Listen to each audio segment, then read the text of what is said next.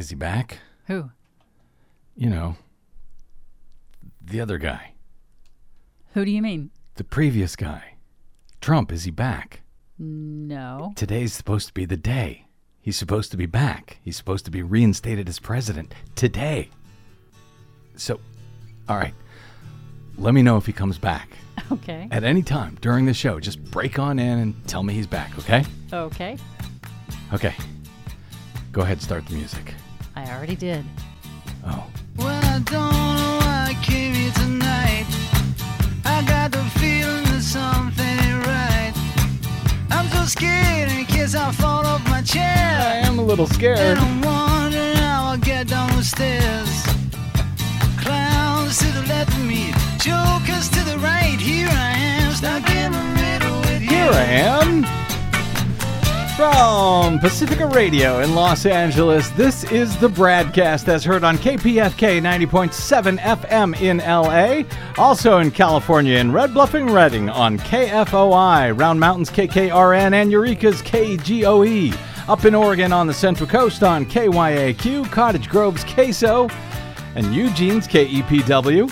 In Lancaster, Pennsylvania on WLRI, Maui, Hawaii's KAKU, Columbus, Ohio's WGRN, Palinville, New York's WLPP, Rochester, New York's WRFZ, down in New Orleans on WHIV, out in Gallup, New Mexico on KNIZ, Concord, New Hampshire's WNHN, Fayetteville, Arkansas's KPSQ, in Seattle on KODX, Janesville, Wisconsin's WADR, and Minneapolis, St. Paul's, AM 950 KTNF. We also stream coast to coast and around the globe for you every day on the internets on the Progressive Voices channel, Netroots Radio, Radio for Humans, FYI Nation, NicoleSandler.com, Radio Free Brooklyn, Workforce Rising, No Lies Radio, Verdant Square Radio, and Detour Talk, blanketing planet Earth 5 days a week. I'm Brad Friedman, your friendly investigative blogger, journalist, troublemaker, muckraker, and all-around swell fellow, says me from BradBlog.com. Thank you very much for joining us today for another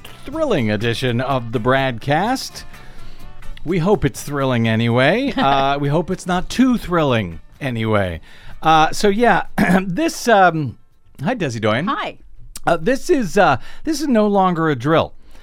Not that any of this ever was. Many folks listening to me today are in sweltering parts of the country, since there are so many of them today. Oh, yeah. But here's how Kasha Patel at Washington Post this afternoon describes the new announcement from NOAA late today. If you thought this July was just toasty, you probably didn't realize you were living through the hottest month in recorded history. That's right. On Friday, the National Oceanic and Atmospheric Administration declared July 2021 to be the world's hottest month in 142 years of record keeping. That's since the 1880s when reliable record keeping began. Right. The NOAA administrator, Rick Spinrad, said in a statement, in this case, the first place is the worst place to be on that list. He says this new record adds to the disturbing and disruptive path that climate change has set for the globe. Oh, you think? That news, of course, comes after a landmark report about climate science was issued by the United Nations on Monday, which we discussed with our guest climatologist Michael Mann shortly thereafter. You can download that interview. It's getting a lot of people or have been downloading that interview. Yep. You can download it at bradblog.com. The Intergovernmental Panel on Climate Change report showed clear evidence on how humans have changed our climate, including with extreme heat events. The heat has not slowed down in August, the Post reports. Just this week, a weather station in Sicily appears to have recorded Europe's new all-time highest heat ever at 119.8 degrees Fahrenheit in Sicily. Greece, as you know, because we've been talking about all of this on our Green News Reports and everywhere else for the last week or two, Greece has experienced its own hot spell that resulted in scores of fires and evacuations by boat in the middle of the night. from the country's second largest island. And of course, as we noted on our previous program, some 170 million Americans today, right now, are living under heat watches or warnings. All of that is the bad news, but the good news, we always have good news on the show, Desi Doyen. We do try. If the BradCast is synonymous with anything, it is good news. The good news is that Congress is on the brink now of actually doing something substantive about this disaster for the first time ever, I think. But it is likely their very last chance to do so for a decade or more if this does not get pulled off right now. The great David Roberts of Volts will be joining us here momentarily to explain how Democrats need to get their stuff together right now. From the Joe Manchin wing to the Bernie Sanders wing in the Senate, from the AOC wing to the take your pick wing, the conservative Democrats in the House. They got to get their stuff together right now to pass two key provisions of this $3.5 trillion reconciliation package that David Roberts recently explained in his Volts newsletter is, quote, likely the last big shot at climate change policy for a decade or more, as he worries that, quote, it doesn't seem like clean energy supporters and climate hawks or the left more broadly really get that yet. And by the way, David's about as progressive as it gets. Oh, indeed. So, he certainly is. So I hope you will stay tuned for this conversation momentarily, because this is all on the line right now, as Democrats in both chambers of Congress now need to pull together on at least this part of the massive reconciliation package, or we will get nothing that even has a chance of staving off the worst impacts of our worsening climate emergency. And so stay tuned for that momentarily. Speaking of emergencies, we offered up an exclusive report on our previous BradCast on an emergency that I don't really think the national media has yet picked up on, much less really understood to be the emergency that it may now be.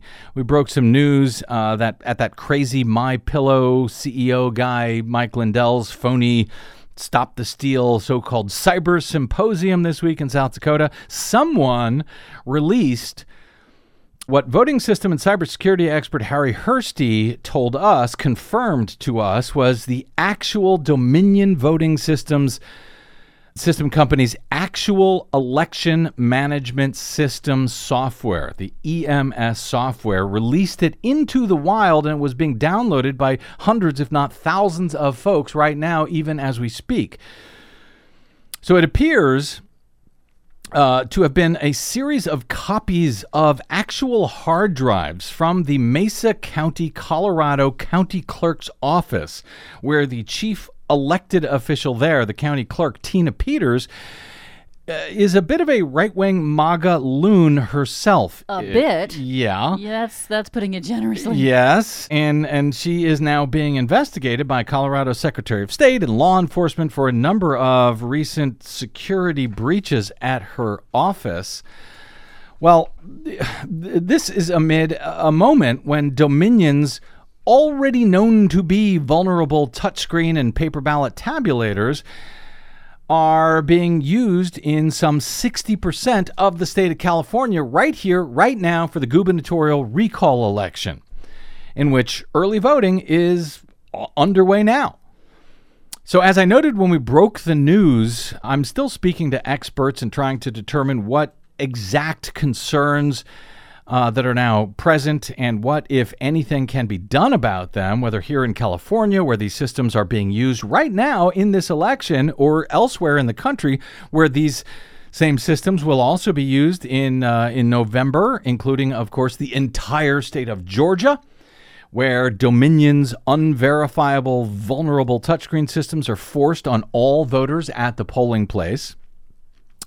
Marilyn Marks of the Coalition of Good Governance, a frequent guest on this program, has been suing the Georgia Secretary of State to do away with at least the unverifiable touchscreen portion of Dominion's systems in the Peach State in favor of hand-marked paper ballots, which can, at least in the worst circumstance, they can be reliably hand counted so that the Dominion EMS, the emergency or the election management systems, wouldn't even be needed at all, essentially, to carry out a publicly overseeable, accurate, secure election.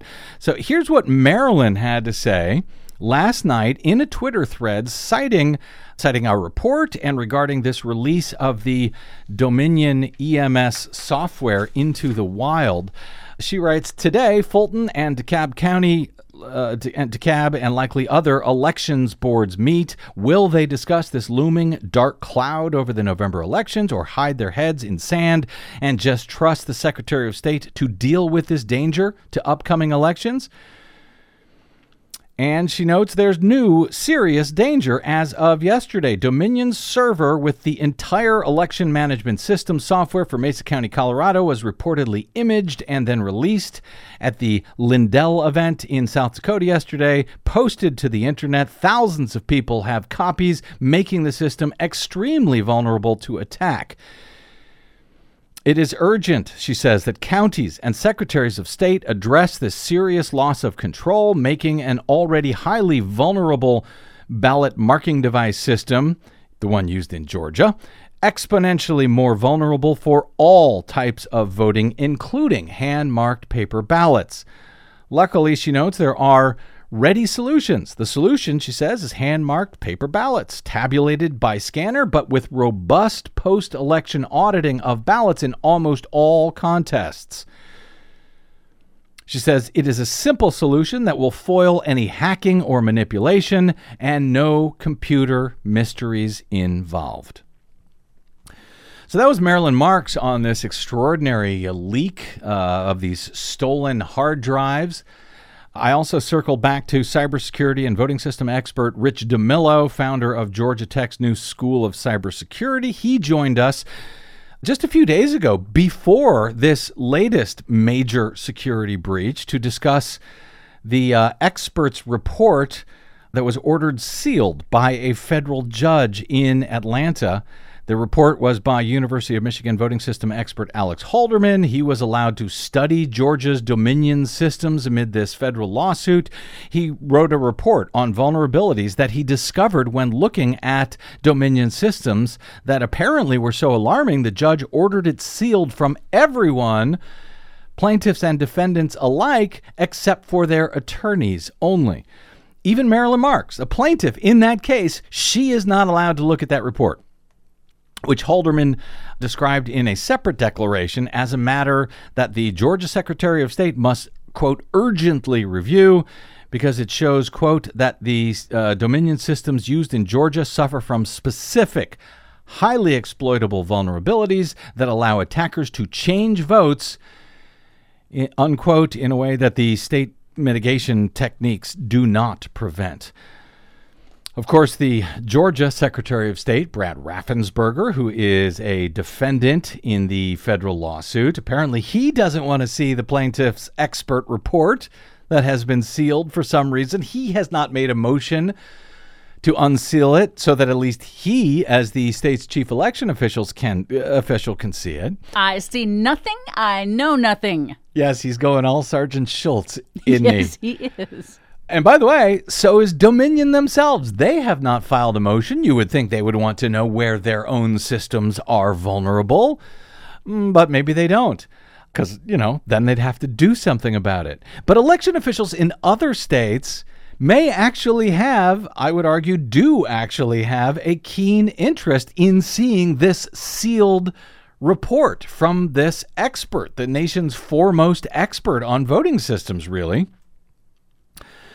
And now, more than ever, especially because Dominion's software has been released into the wild. It is kind of extraordinary that the mainstream media, the national media, has not yet picked up on this, but this is a huge story.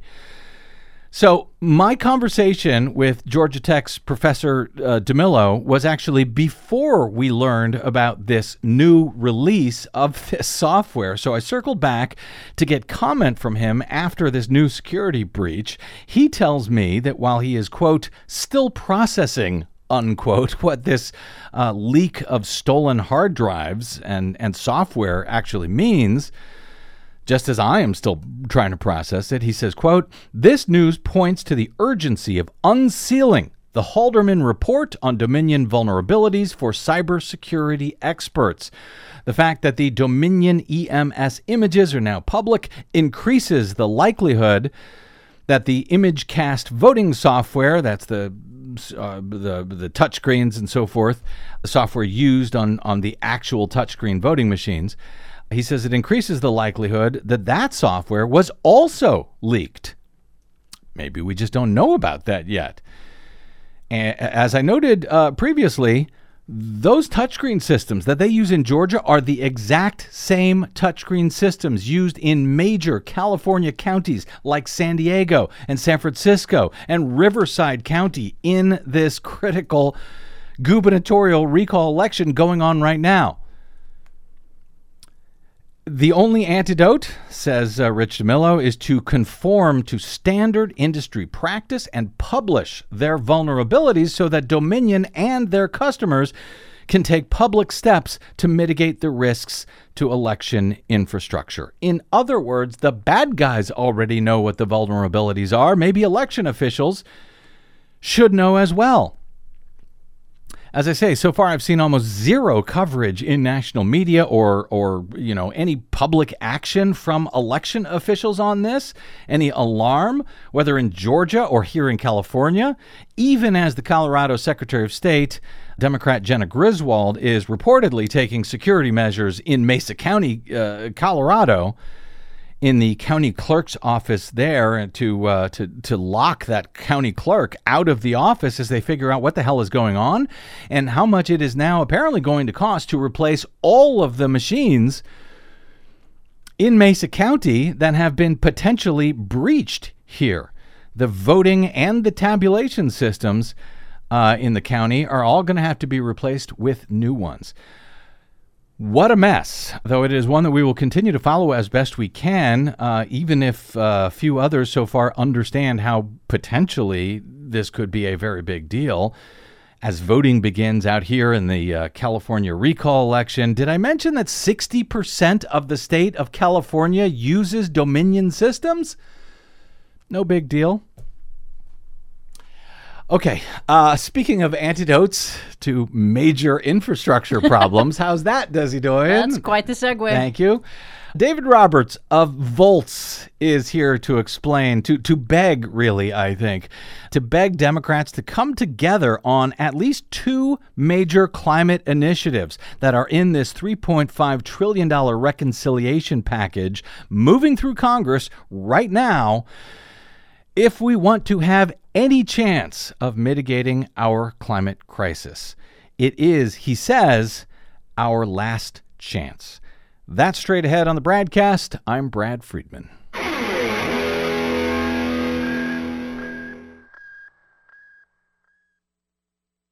Hey, this is Brad. Please consider supporting whichever progressive media outlet is serving you. Most, just like us, do not receive corporate or political support. We all need your support to counter the powerful corporate media echo chamber. From Desi Doyen and myself, thank you.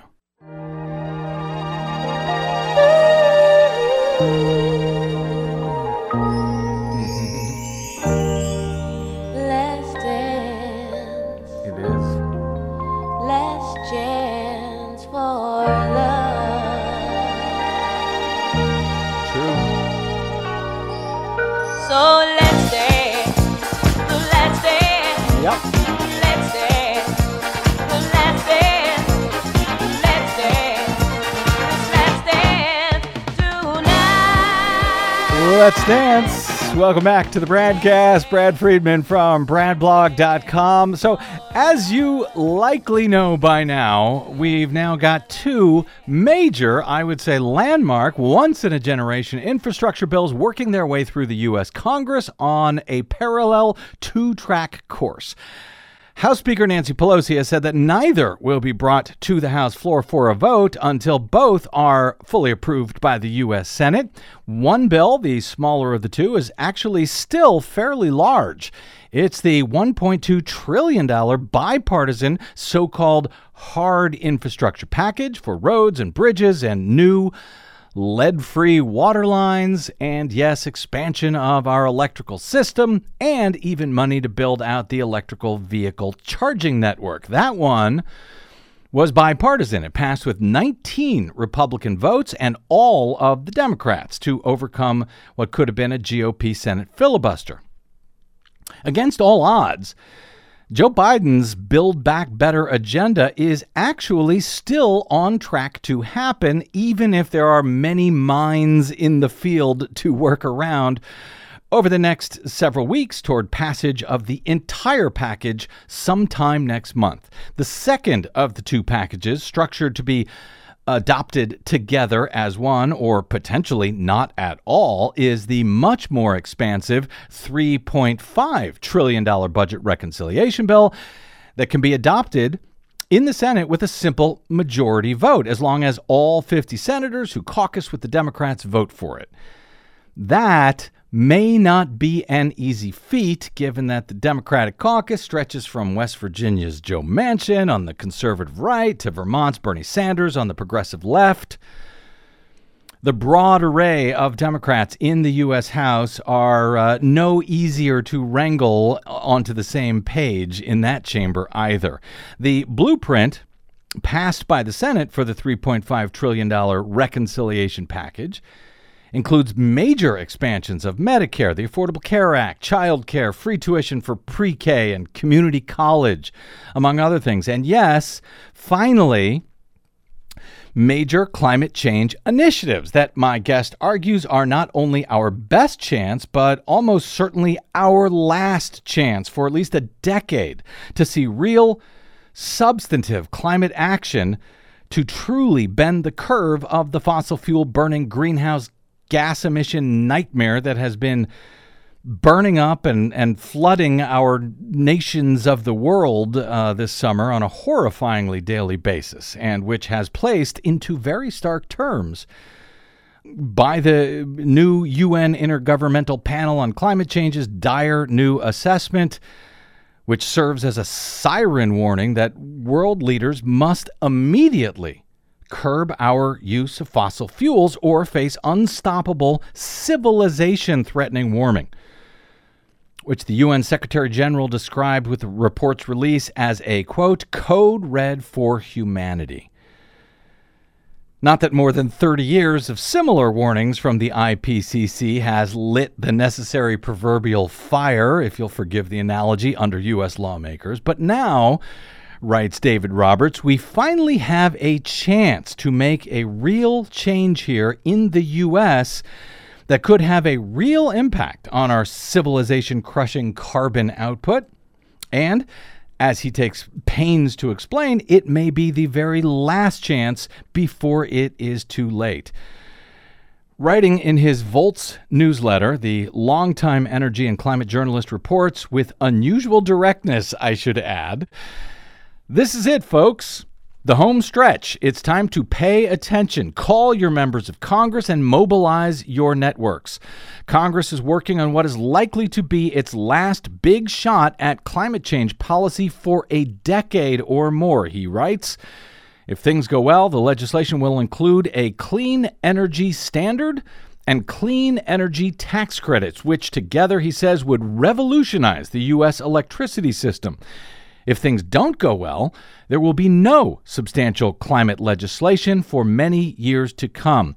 That's the only question being decided, he says. Will we get a clean energy standard and tax credits, or will we get nothing that will tackle fossil fuels this decade? That's the binary. It's time to focus, he says. He adds, looking around, it doesn't seem like clean energy supporters, climate hawks, or the left more broadly really get that yet. So let's talk about why this is such an important moment and what's at stake. Okay? Let's. David Roberts has written for many, many years about politics, climate, and energy and the confluence thereof, long before many of us even understood there was such a critical confluence. After writing for years for Vox.com and Grist.com, before that he now publishes his own newsletter called Volts, which you can and should sign up for at volts.wtf. Yep, that's what it is. He's also contributed or been featured in the New York Times, Boston Globe, Huffington Post, Outside Magazine, Wired, and many others too numerous to mention. Oh, Mr. Roberts, welcome back to the BradCast, sir. So glad to be here, Brad. So glad to have you here. Like I said, you were very direct in this newsletter, much more than you usually are, about the importance of this moment. But you note that the smaller $1.2 trillion bipartisan package that has already been passed by the Senate, it awaits a vote in the House, though Pelosi has said they must take action on the larger one before either of them gets a vote. But that smaller bill, David, actually does contain, as you described, decent chunks of money for things that will indirectly help clean energy. Very quickly, what do you see in that package that climate folks should be, if not celebrating, then at least encouraged by? Sure. There's a good chunk of money. The main thing, to me at least, is there's a good chunk of money for transmission, long-distance transmission, which is a key sort of piece of the puzzle to decarbonizing the grid. Power transmission you're talking about. Yes, electricity transmission. So big, long-distance, high-voltage power lines. Mm-hmm. You know, we sort of legendarily need lots more, and they're very difficult to build, among other things, because they're difficult to finance. So this would help there. There's a lot of money. Let me just jump in. Why is that so important to have the long-distance transmission lines that you referenced there? Well, a bunch of reasons, but the basic reason is that if we're going to shift the grid to renewable energy, the renewable energy is not located next to load, next to where it's needed. You know, it's sort of out in the desert, or it's way up in the sort of depopulated upper Midwest. So if we want to get it to where it needs to be consumed, we need to build lots of big, long transmission lines. So that's the root of it. When we live out here in California, we're near the desert. We see all of this sunshine. It seems like, oh man, there's plenty of sunlight to generate plenty of energy. There is, but if we can't deliver it long enough distances to the places where it is needed, it doesn't do us a lot of good. And what you're saying is our current grid does not allow for that as it's currently built? Yes, we can't get the energy where it's needed. I mean, even in California, in Southern California, you know, there'll be these times when the sun goes down and usage is ramping up, and you would like to have something clean to jump in there. Right now it's natural gas that's coming online. There's all these dams up north in Canada and in Washington. There's all this clean hydropower. It just can't get down to Southern California when it's needed. So almost every area of the country, in some way or another, is congested and needs more power lines to move clean power around. Gotcha, and that's in the smaller of these two bills, which a lot of people sort of say, oh, it's a slim bill. There's not much there. That's kind of huge. I mean, it's pretty big. It's not nearly as much money as transmission people want, and there's a lot more for transmission being discussed for the reconciliation bill. But it is something, and there's lots of money in the bipartisan bill for clean energy demonstration projects, for R&D, things like that. So it's a lot of kind of what I would characterize as side dishes. A lot of important side dishes, but it lacks the entree. I see. All right. Well, as to the entree, as you point out, because that smaller bill is not really a climate bill, and you say it lacks anything that will directly confront fossil fuels in the coming decades. The larger $3.5 trillion bill actually does include at least two central provisions that can change our national course on the use of fossil fuels, as you describe, at least in the production of electricity specifically. The creation of a clean energy standard and clean energy tax credits. Before you explain what those are and why they're so critical here, how much of our total greenhouse gas emissions footprint actually comes from electricity or electricity generation in the U.S.? Well, this is really, really crucial to understand. Right now, it's about a third. Roughly a third of our emissions come from electricity. But the whole plan for decarbonization is to move transportation, which right now runs on gasoline and diesel, to move that over to electricity. And to move buildings. Right now, buildings are heated and cooled largely with fossil fuels, mainly natural gas, to move that over to electricity. So if you move the other two big chunks of emissions over onto the electricity grid, then you see, having a clean electricity grid is the core strategy for decarbonization. It's not just one sector. This is the sector that's going to clean up all the other sectors. So there's nothing more important for short-term, immediate decarbonization than cleaning up the electrical grid. It is the core of the strategy. Gotcha, and that's sort of your electrify everything strategy that you have coined in your Volts newsletter. All right, so in layman's terms, for those who may not subscribe to your excellent newsletter, what exactly... How dare they? I know, I agree. What exactly is a clean energy standard, as you hope to see it established in this reconciliation, and how would clean energy tax credits actually work together with that? Sure. So a bunch of states, I think it's over 30 states now, have something called a renewable portfolio standard, which is just a regulation that requires the state's utilities to steadily increase the amount of zero-carbon electricity that they have on the grid. So these are very well-established state-level policies. It's arguably been the policy that's done the most to decarbonize the U.S. electricity grid out of any policy. So the idea is just to take that national, to make it a national policy that all the nation's utilities have to steadily increase their proportion of zero-carbon energy. The wrinkle here is... At the state level, you can just make that a regulation, a regulatory standard that utilities have to meet. But of course, those who have been following the reconciliation process know that when it comes to budget reconciliation, you can't do a straight-up regulation. It has to be budget relevant. It basically has to it has to involve federal revenue, basically, the outlay or collection of federal revenue. So what a bunch of clever people have been working on over the last few weeks is how can you translate a regulatory standard into something that looks budgetary, into something that looks like spending and collecting money. So what they've done is, rather than a regulatory standard requiring utilities to boost clean energy, they're going to have a payment program that basically pays utilities to do it and fines utilities that don't do it. So it's sort of been translated into reconciliation-friendly terms. And now it's called, rather than a clean energy standard, it's called a clean energy payment program, CEPP. So the end result is the same. The end result will be the same, to decarbonize the U.S. electricity grid 80% by 2030, which is that just means massive, quick action over the next decade to drive fossil fuels off the grid and push clean energy onto the grid.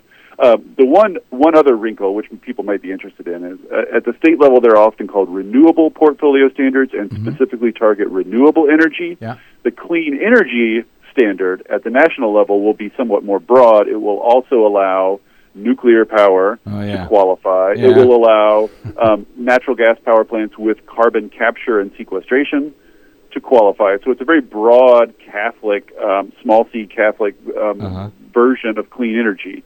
I think in practice, a lot of Greens are worried about that. They're worried. They don't like carbon capture. They don't like nuclear or whatever. And we don't have to get into those arguments, but I think that the thing to keep in mind is renewables are the cheapest form of clean energy. And the overwhelming effect, every analyst will tell you, is if we pass this policy, is going to be a giant surge of renewable energy projects. So that's the demand pull side. That's to pull new clean energy onto the grid. On the push side, you have the clean energy tax credits, and these are also have been around for a long time. There's a investment tax credit and a production tax credit for solar and wind, respectively.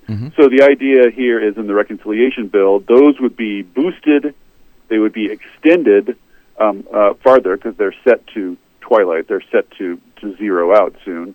They would be extended, and tax credits would also be extended to other clean energy stuff like storage, energy storage, and notably transmission.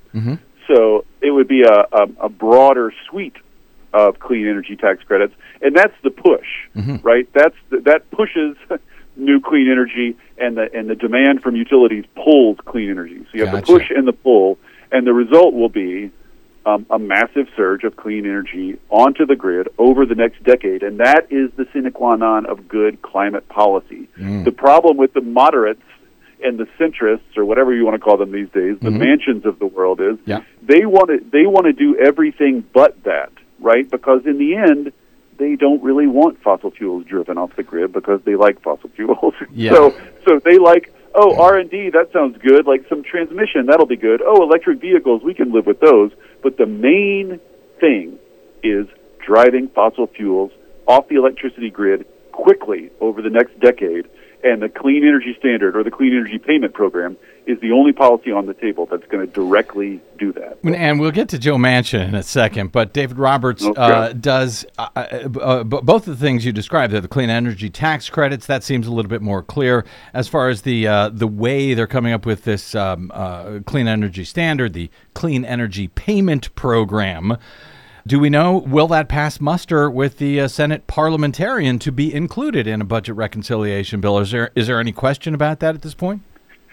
I mean, this, like, mysterious sorceress in a castle who holds our fate in our hands, there's always a question about it because nobody has any idea what the criteria are. So, you know, people are sacrificing goats and chanting, and who knows what's required. Like the people I talk to who are involved in creating this program are very confident that it can pass muster from the parliamentarian. I know clean energy tax credits can. The payment program is a little bit more of a question, but it's pretty straightforwardly budget relevant at this point. So I have high confidence from talking to people involved that it will get by. But of course, there's always a chance that, like, you know, she wakes up with a backache and is grumpy and decides the world's doomed. So well, that's true of all these policies in reconciliation, but I think it's got really good chances. And now you go to great lengths, frankly, in this piece, David, and frankly more directly than I have ever seen you before, to note that this is it. This is the last chance, and the best chance, but also the last chance to really develop substantive climate legislation that can really have an effect at pushing us toward the net zero carbon emissions that scientists say we must accomplish at least by 2050 to avoid the most catastrophic impacts of our climate emergency, but that a lot of green folks don't yet seem to understand that. Is there still a push, from various climate hawks and so forth for different pathways in this bill, like cap and trade or cap and dividend, carbon taxes and so forth? I mean, this is the thing about the factions of the climate movement. They all have their kind of favorite policies and strategies that they've been pushing. There's a whole faction of people that are pushing for cap and dividend, and there's a whole faction of people pushing for a carbon tax, and then there's a whole faction on the left that's really into shutting down pipelines and prohibiting fossil fuel production, and just putting aside the merits of all those. This is what I tried to do in the post. I was like, just put aside the merits of all those. They're not on the table right now. They are not going to get into the budget reconciliation bill. There is a set of policies that are on the table that may or may not get in, and they're getting in is not a sure thing. Manchin is going to be trying to trim this thing. So my plea to the climate community was just go ahead, keep your policy preferences, keep your political preferences, but just know that right now it's a binary. These things are going to get in this bill or they aren't. There's not some other climate policy waiting in the wings that might get in this bill. There's no carbon tax going to get in this bill. There's no, you know what I mean? So I'm not asking anyone to give up their preferences. Just suspend them maybe for a month and focus on getting this thing that might actually happen to happen, because it's going to be, as you say, as I said, the last chance for a decade, probably, for anything big at the federal level to happen. So it's just, the left is always like herding cats, but it's just, I just wish this one time, everybody drop your other stuff and focus on this thing that might actually happen and rally behind it and raise your voice and at least let the Manchins of the world know that they are not going to get away with trimming this stuff out of this bill without some outrage, without public blowback. Like, they need to hear right now that people are committed to getting these policies in the reconciliation bill. If adopted, David, which is of course still a very big if, as you note, as the various wings of the Democratic Party and Congress are now already going to war over all of this with themselves over this once in a generation initiative that can be passed without any Republicans involved.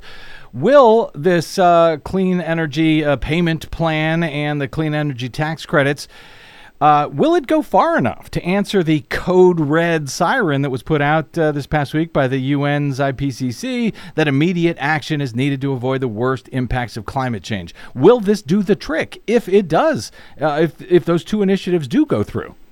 I mean, no. There is no policy on the table in any country in the world that fits that description. Nobody is doing. I mean, if you read the IPCC the report and you realize what needs to happen, it's just radical. It's radical beyond what politics is prepared for anywhere in the world, and that's true here too. So no, passing these two policies will not finish the job, will not get us where we need to go, but it is vastly, vastly better than the status quo and vastly better than anything that's been up for a vote as long as I've been following this. You know what I mean? So, like, all solutions are partial. All solutions are a step, and there's always a next step. But absolutely, this is, I will say that this is a better start than I would have envisioned or hoped for from Democrats if they actually do it. I mean, it's like, it's the best that U.S. politics is going to be able to cough up. So, like, this whole idea, I've got all these lefties out there. I don't want to get frustrated, but oh, this isn't enough. Biden's, selling out. It's not enough. It's just like, can we just put all that stuff aside for a while? Yes, it's partial. Yes, it's not enough. Yes, it's the best Democrats can do right now, but it's good and it's important and it's on the table and it might happen. So just for the next month or two, while this thing gets worked out, raise your voice in support of it. And then, when it passes or doesn't pass, feel free to go right back to bashing on Democrats. That's fine. Like, it's not enough. We need more. That's fine. But, like, can we just do what we can do?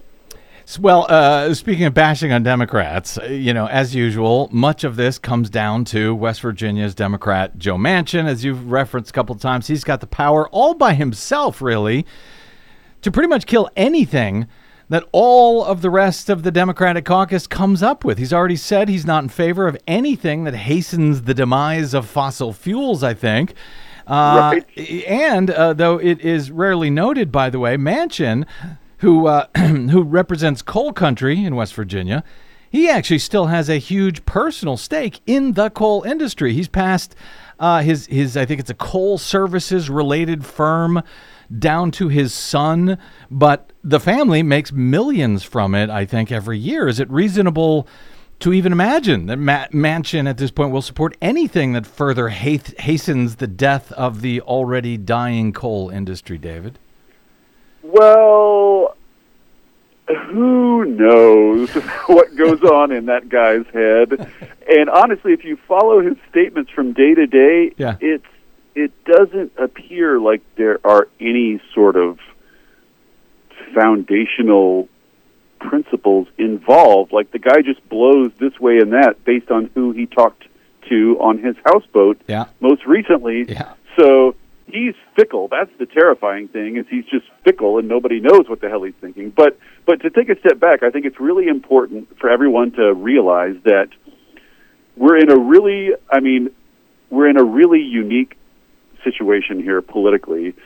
Somebody should describe it in game theory terms. I don't know exactly how you do that, but basically we're in a situation where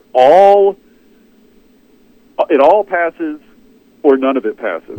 So and for it all to pass requires almost total unanimity from Democrats in both the House and the Senate. So we're in a situation where every Democrat in the Senate has just as much power as Manchin over this. Every single one of them could single-handedly sink it. Yep. Every single one of them. Yep. And in the House, yes, you have the centrists squawking about the deficit and squawking about how high the bill is, but you also have a very united and extremely vocal group of progressives who are saying, we're not going to vote for this thing if you take all the good stuff out of it. So they can sink it. The centrists can sink it. Any single senator can sink it. Any Democrat can sink it. But the problem is there's no partially sinking it. There's no just taking out what you don't like and leaving the rest.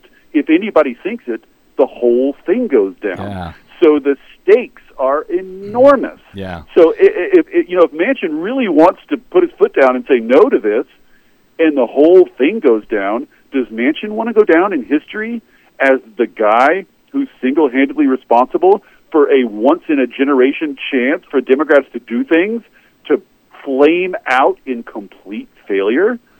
Does he want to be responsible for that? Do the centrists in the House want to be responsible for that? Do progressives in the House want to be responsible for that? So in a sense, everyone can sink it, but everyone also has an enormous stake in it passing. So it's just incredibly tense and fraught. But I think that Democrats in Congress, for once, understand that they sink or swim together on this. That if it goes down, voters are not going to be like, oh, Democrats were a total failure, but thank God Joe centrist in my district didn't spend too much money. I'm going to vote for him again. If Democrats fail, they all fail, and they're going to get crushed in 2022. I think they all know that. So they all have the power to sink it, but they all know it desperately needs to get through. And they're going to have to they're going to have to work these things out. They're going to have to come to some sort of agreement. Manchin and Sanders are going to have to find a bill that they can both sign. Manchin and Sinema is going to have to find a bill she can sign. I don't think even she wants to be responsible for the whole Democratic agenda going down, including her precious, beloved bipartisan infrastructure bill, because that would go die down too. Yeah. So it all sinks or swims together, and it's a unique situation in my lifetime. It really is. It's incredible, which is one of the reasons why I've said this will be such a remarkable feat and a remarkable achievement. And I'm not in the business of praising Democratic presidents, but boy, if Biden can pull this off, can walk through all of these minefields you have described, and passes both of these initiatives to a certain extent, it will be an extraordinary achievement on par, I think, with FDR's New Deal and the Great Society and so forth. We will see. I really cannot agree more. His legacy would dwarf Obama's. Yeah, it would dwarf. I mean, if Biden pulls this off and both the bipartisan infrastructure bill passed and a reconciliation bill that's anything close to what they're talking about, they're talking about $3.5 trillion. If it's 2.9, if it's 2.7, whatever. If he gets both those bills through and passed, it will utterly vindicate everything about his run, his candidacy, his presentation, his sort of gestures towards moderation and civility and all the stuff that the left hated. The left hated it all along. But if he pulls this off, it will absolutely vindicate every single step of it. And I will be out in public eating all the necessary crow. Yes. I will be out in public saying I was way wrong about this, and he absolutely pulled this off. I mean, I'm going to praise him to the heavens if it happens. But it's far from a sure thing. Yes, it is far from a sure thing. Still a lot of ifs, but yes, I'm right there with you. This could be amazing. By the way, as a side note, I think we also could still see voting rights legislation also pulled off, but we will see. Lastly, David Roberts, you include an easy link via our friend Dr. Leah Stokes for folks to fire up their cell phones to take 3 minutes to call their senators, and I will link to that when we post today's show. But if you don't live in Manchin's West Virginia or even Kirsten Sinema's Arizona, how important is it to talk to your senators about this as you say, this is it? Everything is on the line for these two policies, and what should they tell their senators when they do call? Yeah, I mean, even senators who are on the right side of this need to know that there's support for it, right? I mean, calling your lawmaker matters. This is something I hear from Senate offices, from House offices all the time, like the big email campaigns, the letters, but when people take the time to call, it gets collated and marked down, and the senator hears about it. It matters. So they need to hear that people that there is a public appetite specifically for the climate provisions to get through in this thing, and not just call your legislators, but just talk about it. Like, this is crunch time. Everybody needs to be talking about it and getting their fellow Democrats fired up. Like, this is the time to fall into formation. To quote Beyonce, it's time to fall into formation and make this thing happen. Like, we can resume fighting like a bag full of cats in a couple of months, but just for a few months, we need to be coordinated and speaking in a single voice. So if we tell them we support climate provisions, climate actions in that reconciliation bill, that's the thing they need to hear. Yes, specifically the clean energy standard. Like, that's the core of it. The clean energy standards. Excellent. Very good, David Roberts. I will point folks, as usual, towards your excellent newsletter that they should all sign up with. Volts.wtf is where you can do that. And, of course, you can also find David on the Twitters, and you should follow him there at Dr. Volts, which we refer to as Dr. Volts. David Roberts, always great speaking with you, my friend. Look forward to doing it again in the near future. Hopefully we won't play Billy Joel's We All Go Down Together as our theme music. Thanks, brother. Right. Great being on. Thanks, Brad. You bet. Okay, quick break. And by the way, the phone number just for Congress, for your senator or your congressperson, is 202-224-3121. 202-224-3121. If you want to tell them that you really want them to support the clean energy standard in the new $3.5 trillion reconciliation bill. Yes, and they really do want to hear from you. Oh, do they? Yes, they do. Yes, they do. Some of them do. Anyway. No, all of them should. It's not up to them. 202-224-3121. We'll be back with our closing few minutes here on the BradCast. I'm Brad Friedman.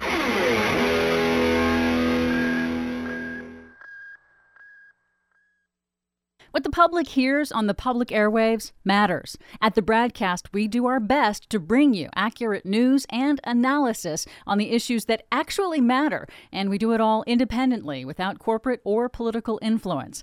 But we can't do it without you, now more than ever. Please help us stay on your public airwaves by going to bradblog.com/donate to help keep us going. That's bradblog.com/donate.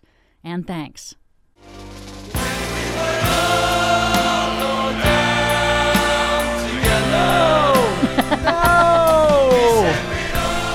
No! Are you trying to say something? Are you trying to tell me something, Desi? I am not. I'm saying either we all do this together or none of it happens. Oh, we're so screwed. Welcome back to the BradCast. Brad Friedman from BradBlog.com with Desi Doyen here for our closing few minutes. It's a real question, you know. There's a lot that the Democrats are going to have to come together on, not just, beyond climate, to pull off this two-track plan that would be, as David Roberts describes, just extraordinary. Oh, yes. An extraordinary achievement. Can they do it? Specifically, the climate movement as well as anyone, which is a very disparate movement. Can they come together to rally behind what David Roberts is talking about here for a clean energy standard and for clean energy tax credits to, try to save the world? I think so. I think that once it comes down to crunch time, that people are going to start to recognize that this may be it, as David Roberts says, for the next decade or so. And the reason why that is because of the 2022 midterm elections that are coming up, when usually the party that holds the White House usually loses control of at least the House, if not also the Senate. So in this case, in order to have this kind of action stay, it means that Democrats have to get their stuff together now, and they have to also mobilize voters in 2022 to prevent the Republicans from taking over and dismantling everything. Yes, but the question is, do the climate people understand that? Do enough? I hope, I know many of them read David Roberts. He's, I think, well revered within the movement. At least I hope he is. So they read his work. They understand what he's calling for here and what he's trying to highlight. Yeah, there are other things that might work better. And as he says, continue to push for those things. But right now, central to us having any hope are those 2 points that Joe Biden has already said has put on his menu of options. The other stuff, cap and trade or carbon tax or whatever, that is not on the menu right now. That is not going to happen in this package. Right. So I'm just hoping the climate folks understand that and that they pull together and, what did he call them? A bag of cats? They can go back to fighting like a bag full of cats after this part is done. They need to keep it together, get it together, and mobilize starting now for getting this through Congress, because it's really hard to understate. I think you guys both did a good job of talking about how important and crucial this particular point is. This is the inflection point. This is where the rubber hits the road. And if you really do believe that we need to have climate action, which any sane person that understands anything about climate science and all of the extreme weather disasters that we are already seeing will know, this is the time. We are screwed. No, actually, I'm quite optimistic in this, as I have been. On this package, both of the bipartisan package and the reconciliation package, I have felt optimistic about this. I continue to feel optimistic about this. I continue to feel, as I said, optimistic about even voting rights. That's how optimistic I am. But it requires public pressure. Congress can be reached at 202-224-3121. I can be reached via email. I am BradCast@bradblog.com. You can also find me on the Facebooks and the Twitters. I am the Brad Blog at both places. If you missed any portion of today's show or any other show we have ever done, you can download it for free at bradblog.com, all of which is made possible by listeners like you. By you, not like you, actually you. You who stop by bradblog.com/donate. My thanks to our producer, Desi Doyen, and to my guest today, David Roberts of Volts.wtf. Is that it, Desi Doyen? I think that's it. Has Donald Trump become president again today? No, thank God. So far, so good. That is it. Until we meet again, I'm Brad Friedman. Good luck, world.